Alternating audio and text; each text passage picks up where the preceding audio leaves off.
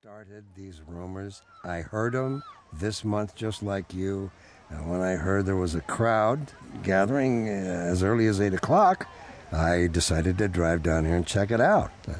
That's all. And what about the speakers and the fog machines? How should I know? There's a lot of media and fans here.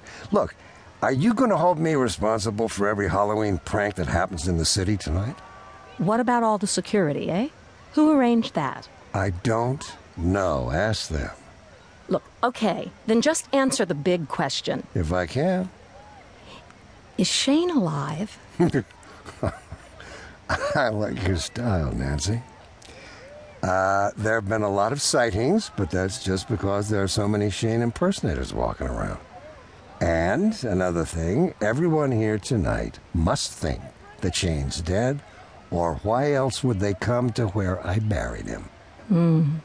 So why did you bury him in this god-awful place, instead of a swank cemetery like Forest Lawn? I buried him here precisely because it is a god-awful place. It fits his image. Besides, if I had buried him at Forest Lawn, the ground would have spit him out. Hey, that's good. I'll use that. Be my guest. All of this kind of stuff, the way it's The all... cemetery lights that lined the driveway went out, causing the girls in the crowd to scream, with the boys joining in with mock screams of their own. A spotlight from behind the hill shot out, its green-filtered shaft backlighting Shane's grave. Slowly, a hand arose from behind the headstone with its bony fingers spread, breaking up the spotlight into separate green shafts. The hand rose to reveal an arm, clothed in thin white material, which went transparent in the backlight. Then the dark outline of a body rose to full height with unearthly pained movements. Now both arms were stretched out as high as was mortally possible, reaching for the moonless sky. The black-green silhouetted figure stood motionless behind the grave, as if posing for an album cover. The crowd began going wild, jumping, cheering, screaming, yelling. Then they started pushing through the ropes, knocking down the security men who felt like surfers wiping out and being covered by a wave. Only this was a human wave, an unearthly wave that flowed uphill with continuous force, demanding a closer look at their long-dead idol. Their idol, who had somehow resurrected himself and pushed through the ground to escape his confinement in hell. When the dark, undead figure of Shane saw the mass of wild humanity approaching, it turned and ran, heading for the woods behind the cemetery.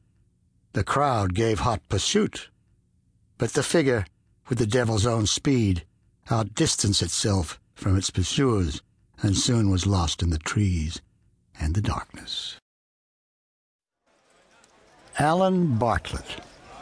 He'd just finished his second revolution around the record-shaped casino of the Las Vegas Hard Rock Hotel. It was 2 a.m., but he felt wired, like he had 10 cups of coffee in him. Las Vegas did that to him.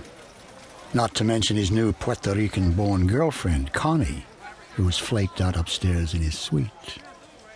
He had left her sleeping, cuddled up in the fetal position, hardly taking up any room at all in their oversized bed.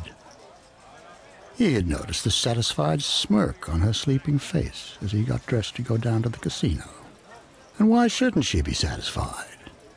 In one day and night he had wined her and dined her, Colorado River rafted her, gambled her, Siegfried Royed her, and finally multiple orgasmed her.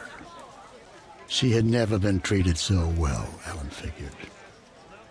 It had only been 5 months since Alan had attended a series of success seminars. Now here he was in Las Vegas, 15 pounds lighter, new car, new luxury condo, new clothes, a higher position at his company, and the damnedest, hottest new girlfriend any man ever had. He now had everything a 33-year-old could want, as he sat down at the bar and ordered a tequila sunrise. He slipped a 20 in the video poker machine.